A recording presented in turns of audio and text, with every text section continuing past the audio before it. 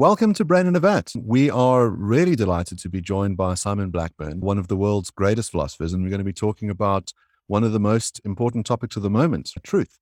Simon, would you like to start with a thought experiment? Pontius Pilate, faced with Jesus at one point in some kind of exasperation, said, "What is true?" And this has been gone down in the literature, especially due, I think, to Francis Bacon writing at the beginning of the 17th century, as jesting Pilate asked, "What is truth?" and would not wait for an answer. Well, I'm not sure why Bacon thought he was jesting. It's not obvious in the biblical account, but it is certainly true that he asked the question, and I think it's certainly true that he, possibly wisely, didn't wait for an answer. Now, of course, you could say Pilate had an excuse because presumably Jesus was saying things like, "I am the truth, the way, the truth, and the life."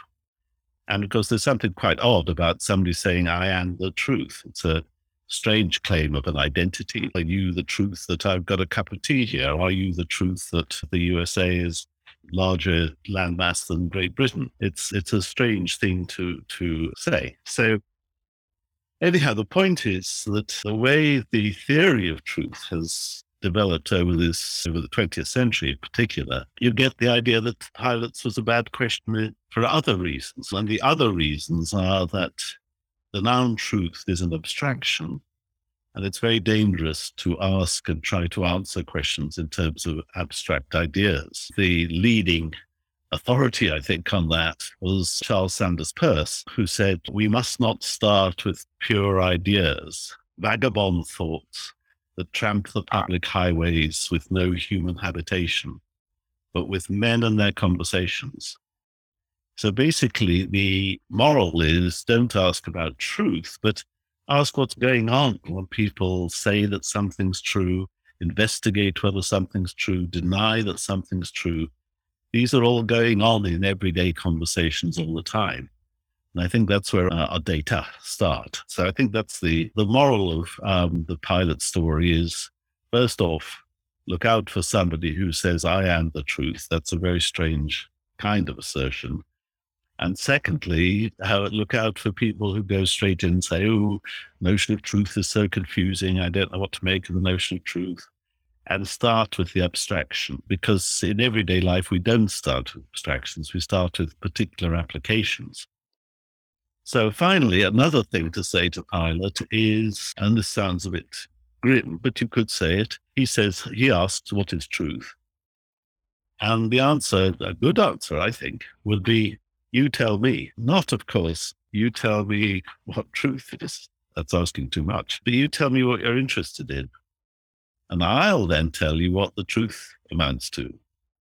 So if Pilate is interested in whether Septimus's chariot is faster than Sixtus's chariot, that's something you can sort out. You can set them to do a race and you can see which chariot's the faster. If he's asking whether the landmass of the USA is bigger than the landmass of Israel, then again, you have devices and methods for setting about answering it. It may be difficult to answer it, and no doubt questions where answers will remain forever beyond our ken, particularly historical questions, of course, because history gets lost in time. But when we've got a question which admits of a possible answer, generally speaking, if we understand the question, we understand the methods that would be required to answer it. So I think the right answer to Pilate is, "You tell me." Not "you tell me what truth is, you tell me what you're interested in." And of course, in the context, he should have been interested in whether this guy in front of him was guilty of some crime against the state. He probably got the answer to that wrong, but leave that. So what's interesting about this to me is this notion that the method for arriving at the truth will be context dependent. And I think what's particularly interesting, I think Mark alluded to it in the way he introduced you, is that truth has become so contentious in the political realm today. You get, specifically in the United States, you get people on the left and people on the right accusing the other of having no fidelity to the truth. And what has happened, especially in media, is this description of our political world today as a post-truth environment. I wonder what the method is now at arriving for the truth. I know that personally, when I'm interested in an issue, it's so difficult to arrive at a truth around it if that issue is politicized in any way. So often what I'll do is I'll often open news sites on both sides of the issue. So I'll open Fox News and I'll open CNN.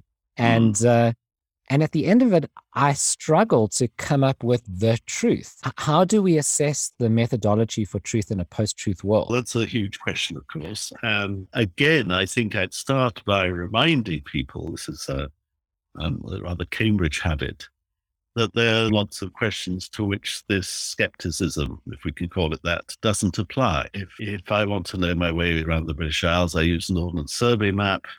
They're completely, or as near as anybody can find out, reliable.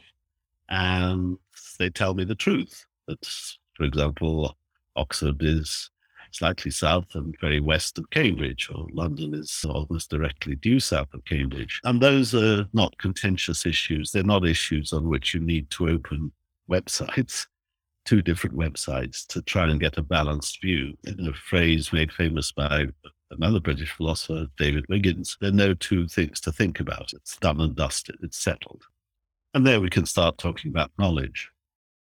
Now, of course, when people talk about post-truth, they have in mind, as your question rightly indicated, especially questions where the public or the consumer, as you might say, has rather little independent chance of getting at the truth. I'm not privy to the councils of Washington or Moscow.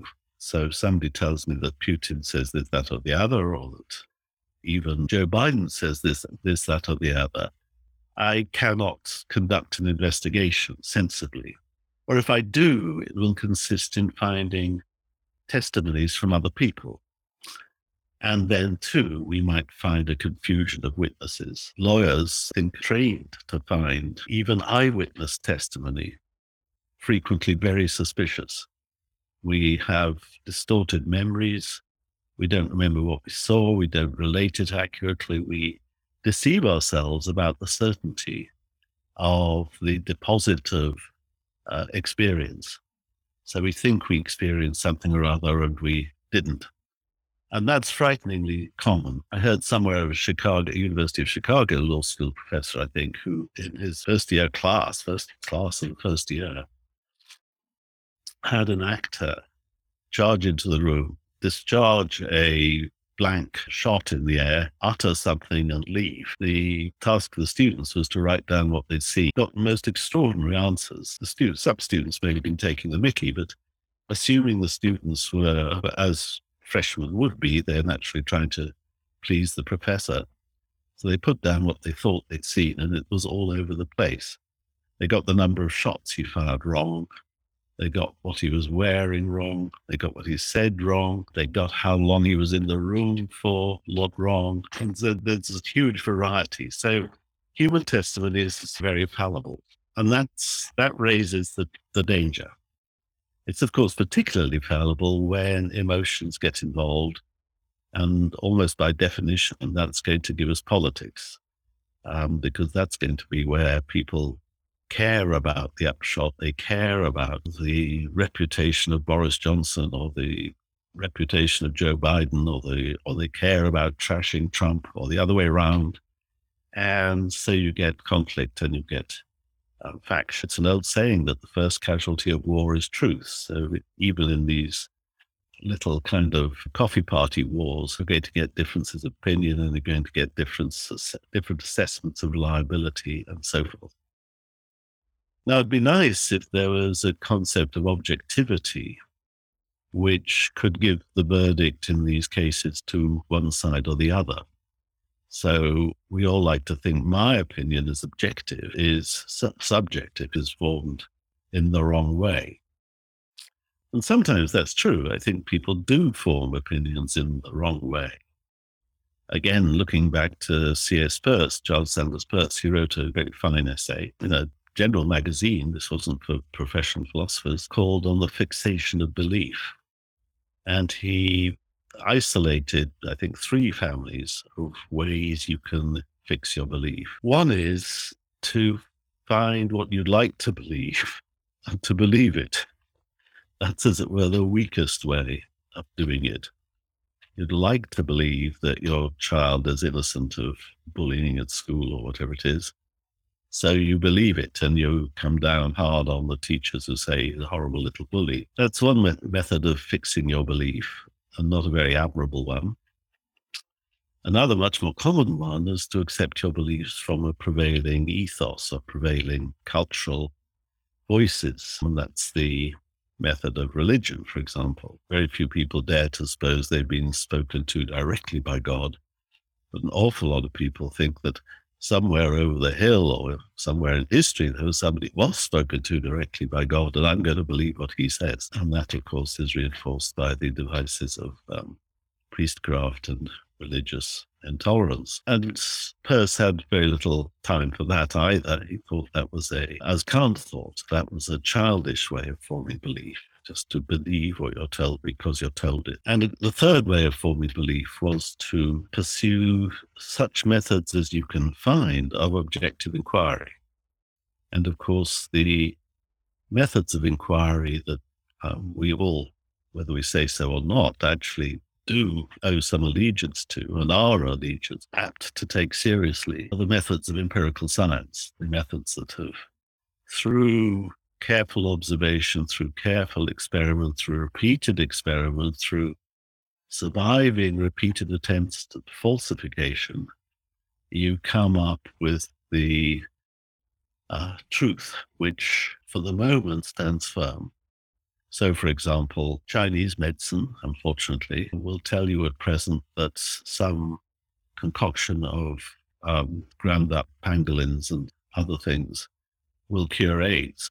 Cure AIDS, cure COVID. They cure AIDS. There's one as likely as the other. And that, of course, is something that's got into the Chinese consciousness through tradition, through history, through being repeated, through children being told it by their parents, without there being a shred of scientific evidence for it, because there've been no double-blind clinical trials, there've been no attempts to falsify it, which required splitting the population into two groups, behaving one way to one, the other way to the other. Those are the devices of modern empirical research, and they provide a very good way of sifting truth from falsehood, because they deal in reliability. And what we want from truth is reliability. Truth matters to us because we base our behaviors on it. It determines how we act. And we want to act reliably. We want success. And so we want the methods that give success. And reliability gives success. As I put it once in one of my books about truth, even Prince Charles, who's a doughty critic of science and a doughty believer in homeopathy, even Prince Charles doesn't fuel his helicopter with benzene diluted 1 part in 5 million to water. He may take it, believing it's going to cure him of whatever illness he's got, but he's not going to go flying. And he might try, but he's not going to take off. So that's failure. So the methods of science give us reliability, and reliability is what matters to us. And when they do, we call them objective. That is, it's not just a matter of subjectively believing what you'd like to believe. It's not just a matter of taking your opinion from the culture. It's a matter of trusting the trustworthy experiments. Now, of course, to return to where we started with politics, I can't conduct trustworthy experiments myself. Or if I can, it's in a very limited domain. I can't separate populations into two groups and give some of them something and some of them something else and collate the results and do the statistics and come up with answers. That takes a research team. It takes funding. It takes time and effort. And of course, all I can do is trust. Some people are not others. But what I can do, I think, is find a sort of meta level, at the meta level or second order level. I can be sure that insofar as I trust whatever I'm told about things, it's because these are trustworthy sources. So I can conduct a kind of observation into trustworthiness of sources. So to start with your original example, I would say that CNN has a better track record than Fox News. Well, I think you've raised the whole range of reasons why we find it difficult to find out what's true. You can have conflicting bits of evidence. You can have motivated reasoning. People want things to be true for their political agenda or their other normative beliefs. And you point out that one way to find out what's true, if you're in a position where you can't get the first-hand data, is to go and look at those areas where we say these people are trustworthy. It turns out that they've produced more true results than not. But at the same time, we seem to have a real crisis in terms of who we can trust. So we've had a lot of motivated reasoning in the sciences during the pandemic, a lot of partisanness from the press.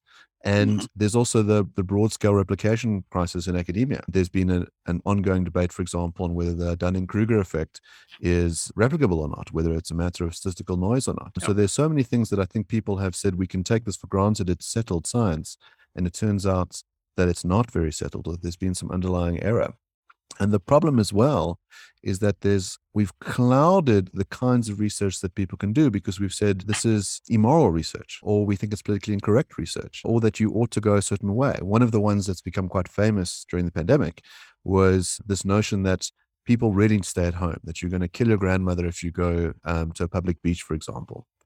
But during the Black Lives Matter movement, you had 1,000 doctors signing an open letter saying, it's okay to go and protest this horrible injustice because the real pandemic is racism. Now, it seems that you could say there's a good moral case to be made for why you ought to go and protest. But that's very different from how, what your likelihood is of being a super spreader. And so we see the norm starting to infect the facts. Now, you've given us a good account of how we can find out what's true in the empirical case. Can we do any of that in the normative case? It's certainly true, I think, that historically it's proved easier. I'll come back to you, somebody who doubts about scientific method or at least scientific method insofar as it exists at present in a moment. But I think it's certainly true that historically, over the 4 centuries since people really started doing science as we recognize it, the track records have been very good. You couldn't be using an iPhone. We couldn't be using Zoom unless science had got an awful lot right over the preceding centuries. So there's as it were, a litmus test for trustworthiness, which science at its best certainly seems to pass. It's not to say that your iPhone won't break down or that the Zooms won't suddenly throw us all out or anything like that. But it is to say that it's the best we've got. Again, to go back to Peirce, he said that in seeking the truth, you have to recognize that you're standing on a bog. And all you can say is that the ground here seems to hold for the time being. That is, there's always an element of fingers crossed. There's always an element of, which of course we know whenever we get into an aeroplane. But for all that, we think that the engineering science has done jolly well in throwing millions of these steel tubes around the sky with never an accident, 1 in a million. I think that we do have data. To suppose that we don't have data of the differential reliability of science versus, say, traditional science or the eating of pangolins or whatever it is, I think that's just wrong. I think that if somebody thinks that, then I think it's very hard to argue with them. You just try and tiptoe past. Now, when it comes to ethics and the arts, for example, the aesthetic and moral judgment, it's very difficult to point to a track record of success with the same, in a sense, unquestionable or very dodgily questionable track record of trustworthiness and success. And we're all aware of the revolutions of taste, not only in aesthetics,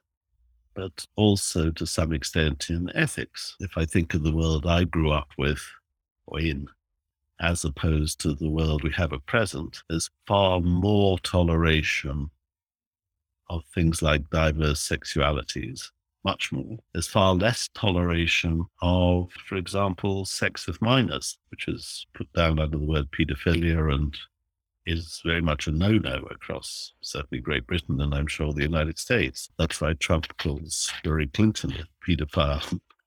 So it's the dirtiest word he can find.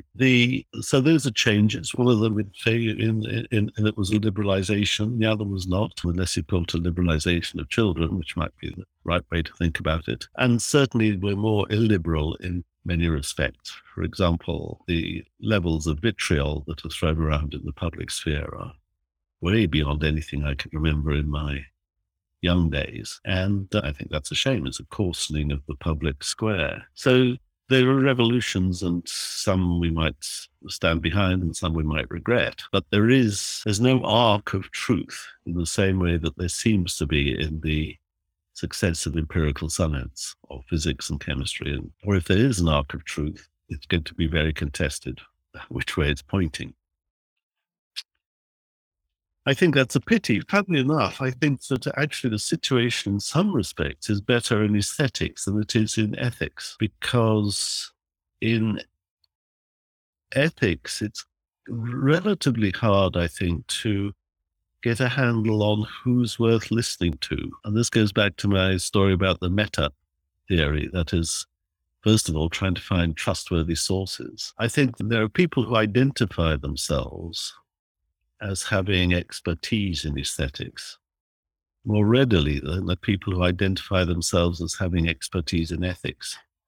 For example, somebody might be able to tell very quickly and almost at a look whether a painting is an original by Rubens or whoever it might be, or a fake. And if somebody does that and the science then bears him out, it's true, these pigments were all invented in the 20th century, so it can't be by Rubens, then you start to respect his judgment. You may not know how he forms his judgment. He may not know how he forms his judgment, but he sees that it's the one thing or the other, and subsequent investigation confirms his opinion.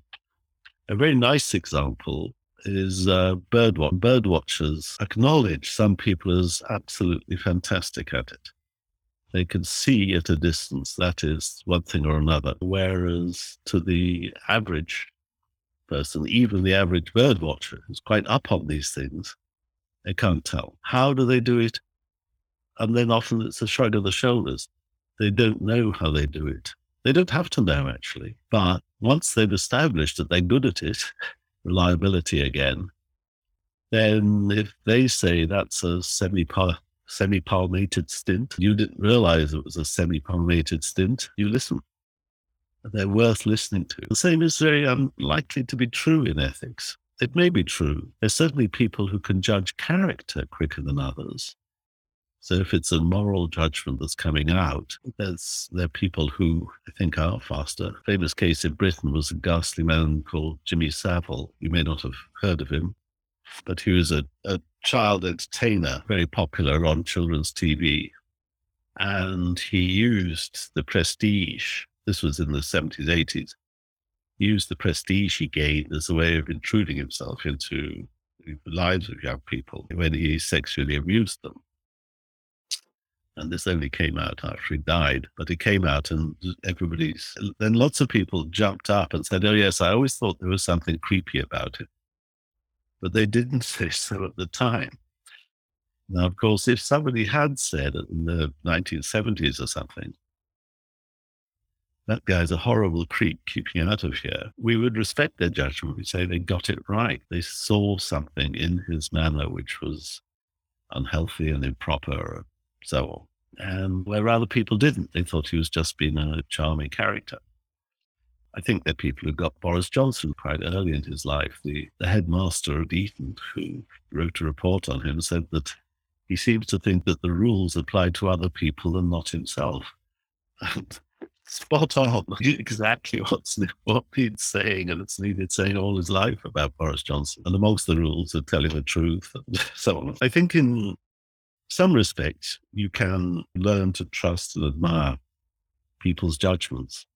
But of course, when in ethics, we're often dealing with some very highly abstract. Again, we have to be careful here. This is straying into territory I don't like, but abstract principles. How much of your income is it right to give to charity? Or how much is it obligatory to give to charity? And that sounds like an examination question. on which you're going to get a lot of different answers. And it's very difficult indeed to say, oh, the Jewish tradition is accurate on this, or the Islamic tradition, or the Christian tradition, or the tradition of some other body. They may come up with different figures. You give 10%, you give 5%, you give 25%. Give everything you can afford, and you give everything until you've diminished your own standard of welfare to that of the least well-off member of your community. So they're more or less stringent answers to that sort of question. But it's very difficult to say that Rabbi X or Priest Y is reliable, is trustworthy on this. When he says it's 15%, you can really trust him. It doesn't work like that, because basically, unless they are very clever and can advance a case which you hadn't thought of, you will be left in the same confusion, a cacophony of different voices or different solutions to the problem. One answer might be you shouldn't deal with problems like that. Don't worry your pretty head about it. Go back to worrying the guy in front of you as a paedophile, and then you might be able to listen to people who claim some degree of trustworthiness on that. And for everyday living, quite often we do put up with that kind of verdict. We know of people who can tell us the right time to plant the crops, or how we ought to drive, what's the safe speed limit. So a lot of our everyday life is conducted within either reasonably established boundaries of conduct, like how fast it's safe to drive, or just everyday judgments for particular cases which lie in front of us, in which case quite often the consensus of decency and of what's appropriate to do can emerge. But a lot of ethics is dealing with crisis and conflict, clashes of civilizations and that sort of thing.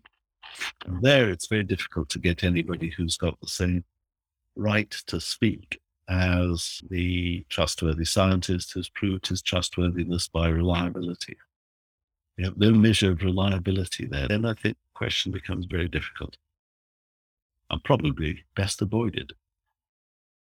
This is very interesting, because let's say we grant that it's very difficult to arrive at a reliable measure of truth in politics or ethics. Is that the same thing as saying there isn't truth in politics or ethics?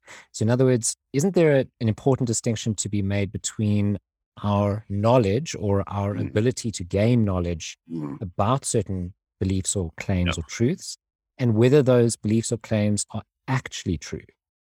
Good. This is a $64,000 question. There are whole schools of philosophy which will give different answers to this. The question, you could say, is whether truth transcends verifiability. So do we live in a world in which we want to say that there are truths, real truths you ought to believe in, which nevertheless transcend any powers, not just our powers, but any conceivable improvement in our powers of verification?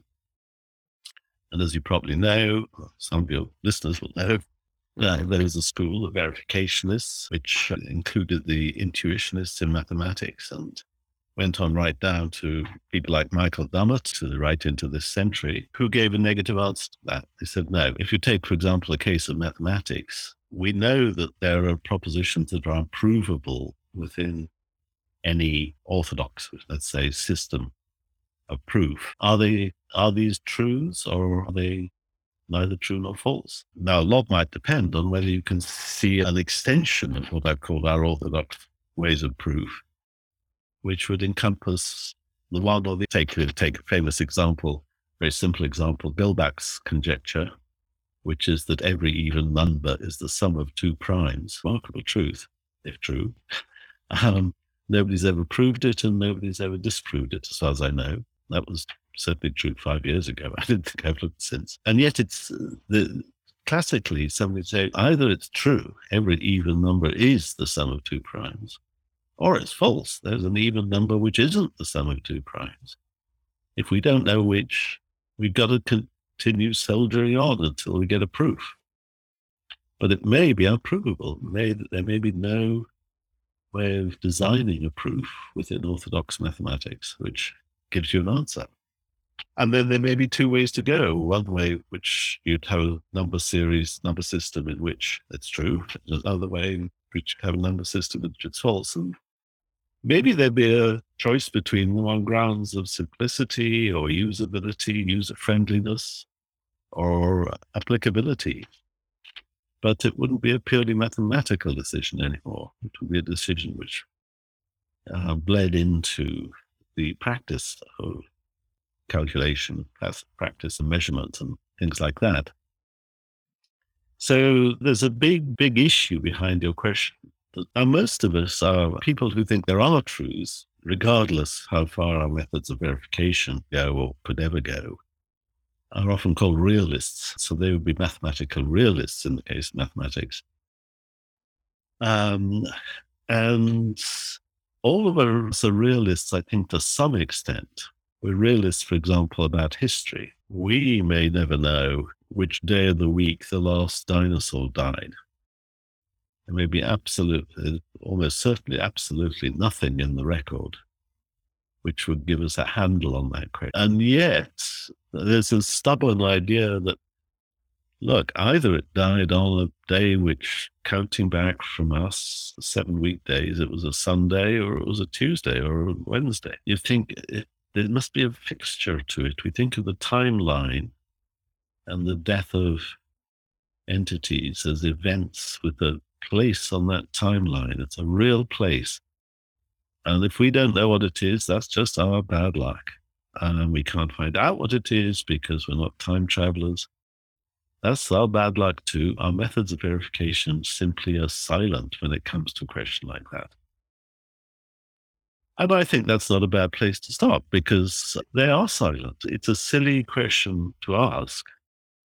And if you do ask it, you're not going to find an answer, which is the thing that makes it silly. And furthermore, it's of no importance.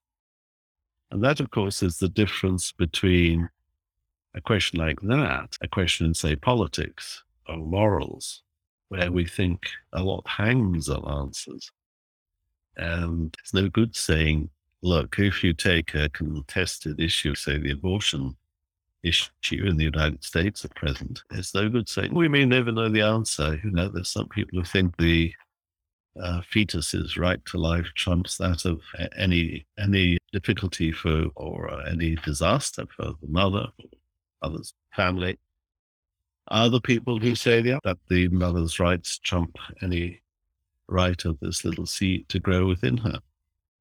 And we can't just say, oh, it's unverifiable, so let's let it go at that. You just try it in Arkansas, try it in New York. So these are questions which have become important. Now, you may say it's part of the unwisdom of our political culture that we let issues hinge on issues which can't be settled. And I think that's a thought as well. But the conservative side is going to say, no, that's just a way in which liberalism triumphs. In Britain, we don't think about the abortion issue. But that's because liberalism has triumphed. It's just nobody cares about it very much, very few people. As well as this problem about unverifiability, you get a question of almost political expediency. Can we sideline unverifiable questions? And can we learn to live our lives without agonizing about them? I think we can, but other people will say that's just a kind of ostrich-like method of avoiding hard cases. So let's explore this abortion topic a little bit more because it's suddenly become a massive issue after 50 years. That's why I raise it. So we have this leaked opinion from the Supreme Court. First time in modern history that we've had an opinion leak from the Supreme Court. And the idea is that they're going to overturn Roe versus Wade. In Roe versus Wade, the idea was that court found a right to privacy inside of the American Constitution and said that right to privacy implies that there is a right to abortion, and therefore no state can pass a law which would infringe on a mother's right.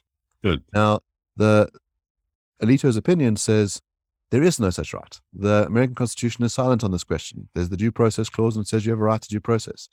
It makes no explicit mention of a right to abortion. It makes no explicit mention of a right to privacy. So, as you say, we don't have a law in this case that tells us what to do. Now, it seems that the prior method of determining what the right thing to do was to say, let's trust the philosopher kings, being these 9 judges who were appointed for life and are unelected. Now, what the court has said is, don't trust us. Don't give us that power. We trust you, the people. So if you think in the particular area in which you live that the mother's rights trump, then vote for politicians that support that view. If you think that this fetus has a right, well, then vote for politicians that support that view. Allow the democratic process, the wisdom of crowds to get you to the true answer. And if it is the case that you've been implying that these normative questions about what's true, what is ultimately correct, is it about personal autonomy? Is it about the potential life of this being? If this is a vexed question that we can't reliably get an answer to, what method do we pick to find out? Is the democratic method the right method? In other words, let the legislators decide, let them create a law. Or do we say, no, trust the philosopher kings, trust those 9 unelected judges to decide. They'll tell you what's true. It struck me as very odd that anybody trusts the Supreme Court. Very far from being philosopher kings, I think. If we look at the Platonic entry bar for a philosopher king, it's very high. It includes, I think, something like 10 years of mathematics for a start. And in fact, Socrates thought, in the Republic thought that this was never going to be met. There was no such thing as a philosopher king. And that's a pity.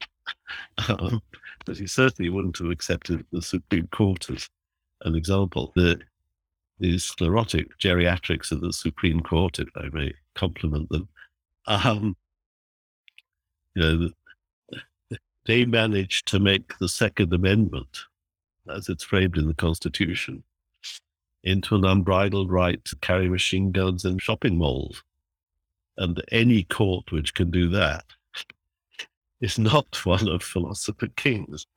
So I'm afraid I lack the American deference to the Supreme Court. It's had very good people on it. Unfortunately, many of them just died. So there we go. So actually, the option, could to be just as rude about that. I mean, trusting the people strikes me as dangerous and foolish as trusting the Supreme Court. That is the people. This is a people who will elect Donald Trump to be their president. And they're up against people in Russia who think that Putin's a model of wisdom. The people are very fickle and dangerous. 2 cheers for democracy, I've always thought is right, because it is the feasible system of government which at least pacifies the people who aren't in government, whose lot are winning at present, because it dangles in front of them the carrot that they might win in 4 or 5 years' time. And that's better than having a tyranny. But it has an awful lot of problems, as indeed the great Democrats have always known. But the alternative's worse. Winston Churchill said famously, it's the worst system of government anybody's ever found, except for all the others. So that's the problem. No, I understand the desire of the Supreme Court to stay out of this. And to that extent, I think it's a sympathetic judgment. But of course, it's going to alarm a lot of women very properly. And I think that actually, if we delve into the morality of it, not the legality and the constitutional questions and so on, I actually think that the woman's right to choose does trump any rights, in heavily inverted commas, that belong to a very young zygote and then fertile and then a very young fetus, which is smaller than, for quite a long time, it's smaller than a grain of fennel. It's a very small thing. You can't say that an acorn is an oak tree. And I think you can't say that an unborn fetus at a very early stage is a person and therefore has a person's rights. And there's no evidence at a very early stage. The fetus has consciousness, has expectations, has the values and the kind of life that falls under the usual umbrellas. Although it's very interesting that many people, certainly in the United States, who trumpet the right to life, very happy with the death penalty, and very happy with no gun laws, both which well, death penalty is actually far less lethal than the absence of gun laws. And that kills thousands. But that's the United States for you. So, as someone who's a big fan of objective morality myself and objective politics, I do think there's real answers to these questions. I think there's a real answer to the question of whether you should abort or not, or should allow abortions or not. I think I can agree with you that it might be quite difficult to know what that answer is. But I like the idea that there is an answer. And I like the idea that there is an answer as to the correct political system to adopt. I'm an anarchist. I really enjoy anarchism as a principle. It also seems like we can have arguments about this, right? So you've just cited a principle about an acorn not being a tree, an oak tree. We can cite these sorts of principles and go back and forth on it. And it seems like that is helpful and perhaps sufficient. So it might be enough that we can have these intuitions about principles that we put forward, have discussions, raise counterexamples, thought experiments. Isn't that enough to arrive at what I want, at these objective moral truths and political truths? It's probably not enough to arrive at them. It certainly sounds like an exercise which is premised on there being an endpoint. There is a bullseye to hit. The philosopher who was probably most eloquent in denying that was Richard Rorty. He thought that a great deal of those sort of debates, social exercises in the sense that they were designed to foment solidarity, as he called it. That is, it's very important to human beings, and I think this is a general truth, in society to establish the extent to which we are one mind about something, the extent to which we're like-minded about this, that, and the other. And of course, if I have a mind, I think abortion is right or abortion is wrong, then I'll be anxious to try and gain a community which thinks as I do. And I might find myself out of sorts or out of unable to live the extreme with people who think otherwise. So he saw the exercises, which we think of as exercises in pursuit of the truth, as actually exercises whose principal function was to establish solidarity. I'm not sure, I think that's a difficult proposition to unravel. It's a deep and profound idea, I think. I don't think it's right in the way that Rorty put it forward, because I think when you simply find yourself in two minds about something, which, in spite of your belief in objective moral truth, I hope you do, then it seems as though you can lie awake at night, tossing, turning, and wondering about the arguments. You're not trying to establish solidarity. You may, unless we take it a little bit metaphorically, in which we say you find two voices in yourself, pulling one way, one the other.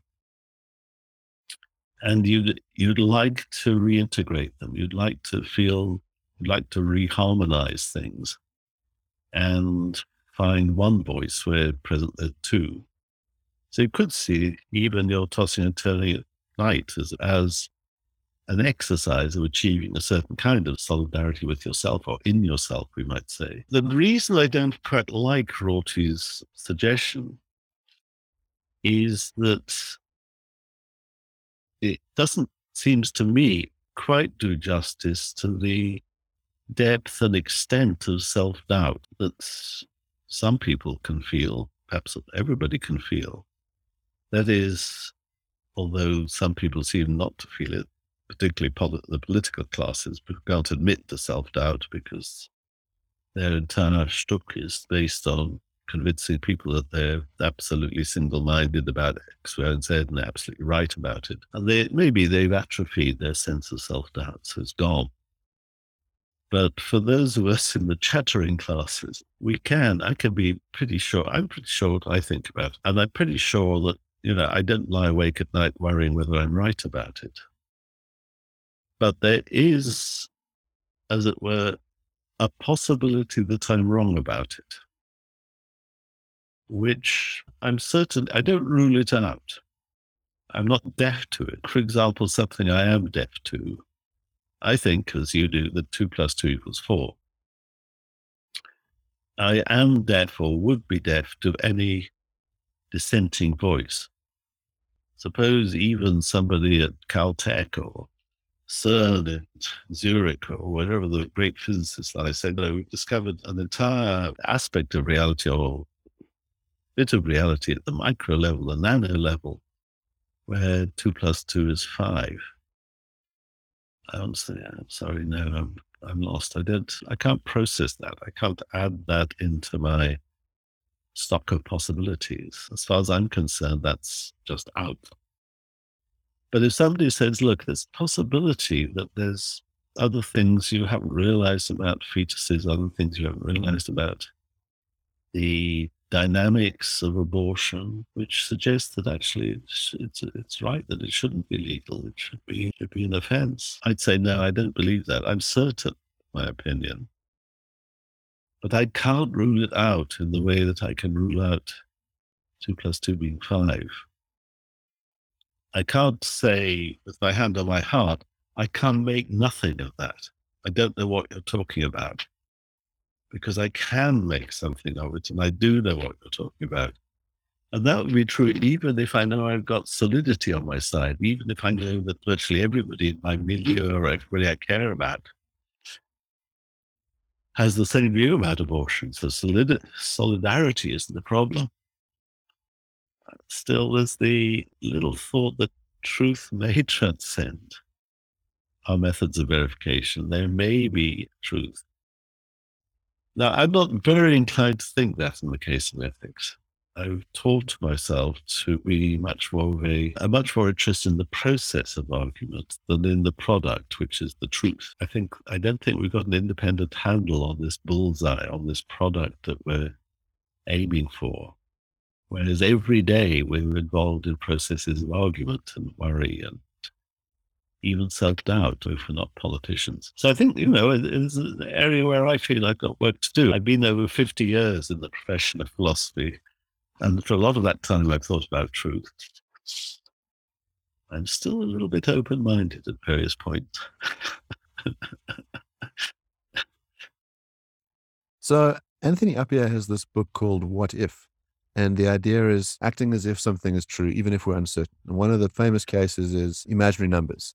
So imaginary numbers, square root of -1, and we say it's impossible. But it turns out if you pretend that imaginary numbers work, you can do things with them. You can get planes to fly. Should we be doing that in the realm of ethics and aesthetics? So we say, look, we don't know really what the right thing to do is. Maybe there is no fact of the matter. Maybe the moral nihilists are correct, that there's nothing right or wrong inherently in the nature of our universe. But we should pretend that there is. We should have some kind of consensus, maybe not grounded on truth, but grounded on some other kinds of values of things seem to be smoother when we agree not to kill each other, when we agree that you should tolerate certain kinds of behavior, not others. Mm. Now, is it okay for us to do this pretend work in the realm of ethics? And then if I think about aesthetics, the examples that you gave us earlier of someone who's very good at identifying certain facts. In other words, they can tell us whether a painting is a replica or not. But that's different from someone who's telling us whether it's any good or not. And so I wonder about that. In other words, someone who says, look, I've listened to every single work of Beethoven. I have an appreciation for it. I write very lyrically about it. I can persuade you why this work of music is better than this work of music, and that if you like this, you have bad taste. We say that makes sense. We should act as if the critics are right, or do we just say it's all bunk?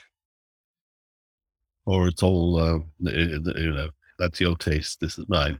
De gustibus non est disputandum. Yeah, several things there. In the case of ethics, of course, the fact that we do well by consensus is itself an ethical fact, because the fact that we can live together successfully by, for example, a system that contains measures for enforcing contracts, that contains fairly defined cases where things are going wrong and social penalties are exacted and so on. However, whatever form they take, that may be a different matter. I think those facts are themselves important ethical facts. And of course, for utilitarians, they were the only kind of fundamental ethical fact. The fundamental ethical fact was the maximization of human happiness. And if things like concord, peace, security, safety, if those are essential components of happiness, then any system which produces those is an ethical system as far as it goes. They have other flaws and we may need to adjust it, but it's doing well. So there is that. In the case of aesthetics, it's very hard. And I think there's no, as it were, nothing that even approaches the kind of possibly a slightly boggy bedrock, that's such a mixed metaphor, that there is in the case of living together, where things like safety, security, peace, the possibility of happiness, as the Constitution says, is Constitution and the life, liberty, and the pursuit of happiness. Where does that phrase come? The Constitution or... Yeah, okay. In the case of aesthetics, I think for long periods, people have felt that things like harmony, beauty, melody, in the case of music, ruled the roost. But then, of course, the 20th century especially tried to blow all that up. Atonality, lack of harmony, lack of melody became signs of the avant-garde and signs of patience from an old crypt conception of musical excellences. And similarly in painting, obviously, figurative painting gave way to expressionism and then gave way to abstraction. I think that it's no accident that I chose as a sort of litmus test for the expert that he was right about some question of fact. And you're absolutely right to pick that out. It's not that he showed himself expert on questions of artistic value. But I think anybody who's read and profited from the work of a good critic can understand that even in questions of valuation and just enjoyment, there are things to learn. Your first reaction may not be your best reaction. You can get to a position which you would otherwise regret. One of my absolute prime examples of great critic doing this, he's slightly fallen into disrepute. I still think he was a great critic, was F.R. Leavis, who wrote a paper about reality and sincerity in art. And in it, and I think this is a paradigm of how you might overcome complete skepticism about matters of taste. He presents 3 poems, one unknown poet called Alexander Smith, one by a better-known poet, Emily Bronte, and the third one by Thomas Hardy. They're all roughly Victorian, 19th century anyhow. I think this 19th century, might be 18th century, late 18th century, but it's anyhow.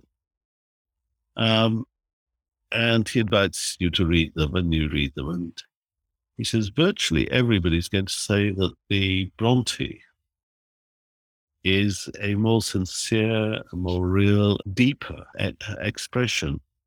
They're all about grief. Virtually everybody's going to agree that the Bronte is a deeper and more sincere and more realistic, truer expression of grief. The Alexander Smith is a kind of declamatory. Leavis called it a debauch. It's an indulgent sentiments. It's a sort of, it enjoys its own sort of abasement in grief. Emily Bronte doesn't. And this is truer to people's experience of grief. And then Leavis says, many people will fail to see or judge that the Hardy is a better poem than Emily Bronte's. But I think I can show that in the same way that the Bronte beats up Alexander Smith, Hardy beats up Bronte. And he proceeds to do, he makes it apparent that there's still what you might call theatrical elements in the Bronte. She's putting on a face of dignified heroism. She's certainly avoiding the wallowing, the debauch of grief that Alexander Smith gives us. It's still, in a sense, a theatrical poem. It's a declamatory Whereas the Hardy is simply somebody confronting his own grief. And that makes it almost intolerably moving. It's a wonderful poem. It's about his dead wife talking to him like a ghost, luring him back to the places they were. A great poem. Now, I think that's a paradigm in the way that you can learn that somebody's worth, go back to my meta, learning who's trustworthy. A critic who could do that for me is somebody I want to listen to. He's somebody that's shown as a superior close reading of what he's talking about. But my own first sense, I can't see much difference between Emily Bronte and Hardy, was crass. It was something I'm glad to have overcome. I don't think I could prove it to anybody, but if you follow the journey, you could be glad that you've arrived at the end. You've overcome your initial coarseness. And I think the same could be true. Lots of people going around the National Gallery in Washington for the first time might think that Renoir is a fabulous painter. And he is. He's a fabulous painter. But I think Cézanne is actually a better painter. And I think if I was attempting to show that Cézanne was a better painter to somebody, I'd try and show that there are respects in which you think Renoir's better than, say, Murillo, who is coarsely sentimental. Cézanne is never sentimental. Renoir sometimes is. So you go. So there's the same kind of dynamic possible. So I think, although, again, we might be completely skeptical about the existence of a bullseye, the final judgment, God's judgment, the last word, putting all these painters or poets or musicians on ladders and so-and-so's at the bottom and so-and-so's at the top. Nevertheless, I think the exercises of judgment are terribly worthwhile. Nobody ever regrets having profited from it, and I think that's important. So a long-standing debate between Mark and myself is over the value of psychoanalysis. And as you were discussing this, I thought this is exactly what I've been trying to say to Mark, but failing, is that if you undergo the journey, by the end of it, you will have profited by it and you will regret your previous coarseness of your position. So Mark's position is that psychoanalysis is valueless. And my position is that it could very well be valuable in the hands of a good psychoanalyst, in a very similar way to giving poetry over to a good critic. So I really like this idea of this very careful, principled, methodical look through a person's life, through their thoughts and feelings and their personality, and coming to conclusions and interpretations which elicit more and more insight.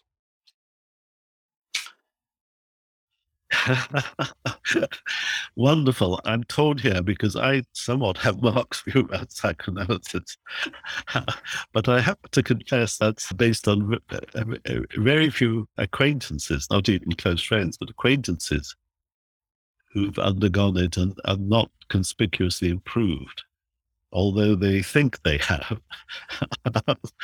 So I'm certainly very skeptical about the theory, at least the theory as it occurs in Freud. I think there's a lot of nonsense there. But of course, I suppose my view is that if you ditch the theory and just have a patient listener, that may be very good for a lot of people a lot of the time, because the patient listener is, I think the psychoanalysts call it transference, but it's an imaginary friend. And just as children need imaginary friends, I think adults need imaginary friends. So, sorry. So I'm skeptical about the actual theory and credentials and so forth of psychoanalysis. I'm not sure it's any worse than any other of the other trappings of the medicalization of mental issues. As you probably know, the Diagnostic and Statistical Manual of the American Psychological Association is, I think it's now something like 900 pages. It started off about 100 pages at DSM-1. And now in DSM-5, it's 8 10 times bigger, and the subdivisions and new divisions and new categories of mental health problems have just expanded, curiously enough, at about the same rate as the pharmacological industry has expanded. So there's nothing like finding an illness to sell a drug which cures the illness. That goes back to some of your doubts about the trustworthiness of science right at the beginning, when you said that it's not the Popperian clean. I hypothesize, you refute. I improve my hypothesis, you refute it, and we go on as long as we can. And that way progress is made. It's not like that at all. And the forces of commerce and the forces of vanity and, of course, tradition, sheer habits of deference to authority can all stand in the way. Some of the stories, well, you seem to have them at your fingertips, so we'll go on. But I think in his book, is it called Bad Meds? There's an English author who, oh gosh, my memory is getting terrible. Ben, certainly, you could edit that bit out. He describes 52 papers. This is a meta-analysis of 52 papers on the relative merits of different painkillers. And in every case, the painkiller belonging to the sponsoring company, the company sponsoring the trial, came out top, which means of 52 painkillers, each one is better than the others. And the wonderful thing about that, of course, is it's immediately a litmus test for unreliability or untrustworthiness. You immediately know that kind of science sponsored, in this case by Big Pharma, is very unreliable. So if you want a reliable account of painkillers, you can't go to the people who are selling them. And that's not surprising. So I want to put aside my indignity at the attack on psychoanalysis that I'm getting from both sides. I want to finish by returning to your original case. So what's interesting is that when one takes the position that it's very hard to verify or through some other method arrive at knowledge of truth in a certain area. We've been talking about politics, ethics, aesthetics, medicine, psychology. Yeah. But I want to return to the area of religion.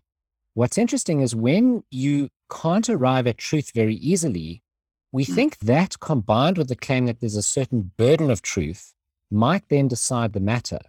So a lot of people feel that there's a burden of truth on the theist to argue and provide good evidence that God exists. And in the absence of that evidence, we would say, because we can't find that evidence, we should conclude as a working framework for life that God doesn't exist. So sometimes the absence of good evidence for truth gives us the truth. And the truth decides not in a neutral way, but against one's. I think as a general rule, that does have application. Suppose there are 20 runners in a race, and somebody announces that a particular horse is going to win it. Absent any evidence for that, the default is, no, don't believe that. Certainly don't put your shirt in it. There may be evidence for it, in which case don't see it. But if there isn't, then of course the default is no.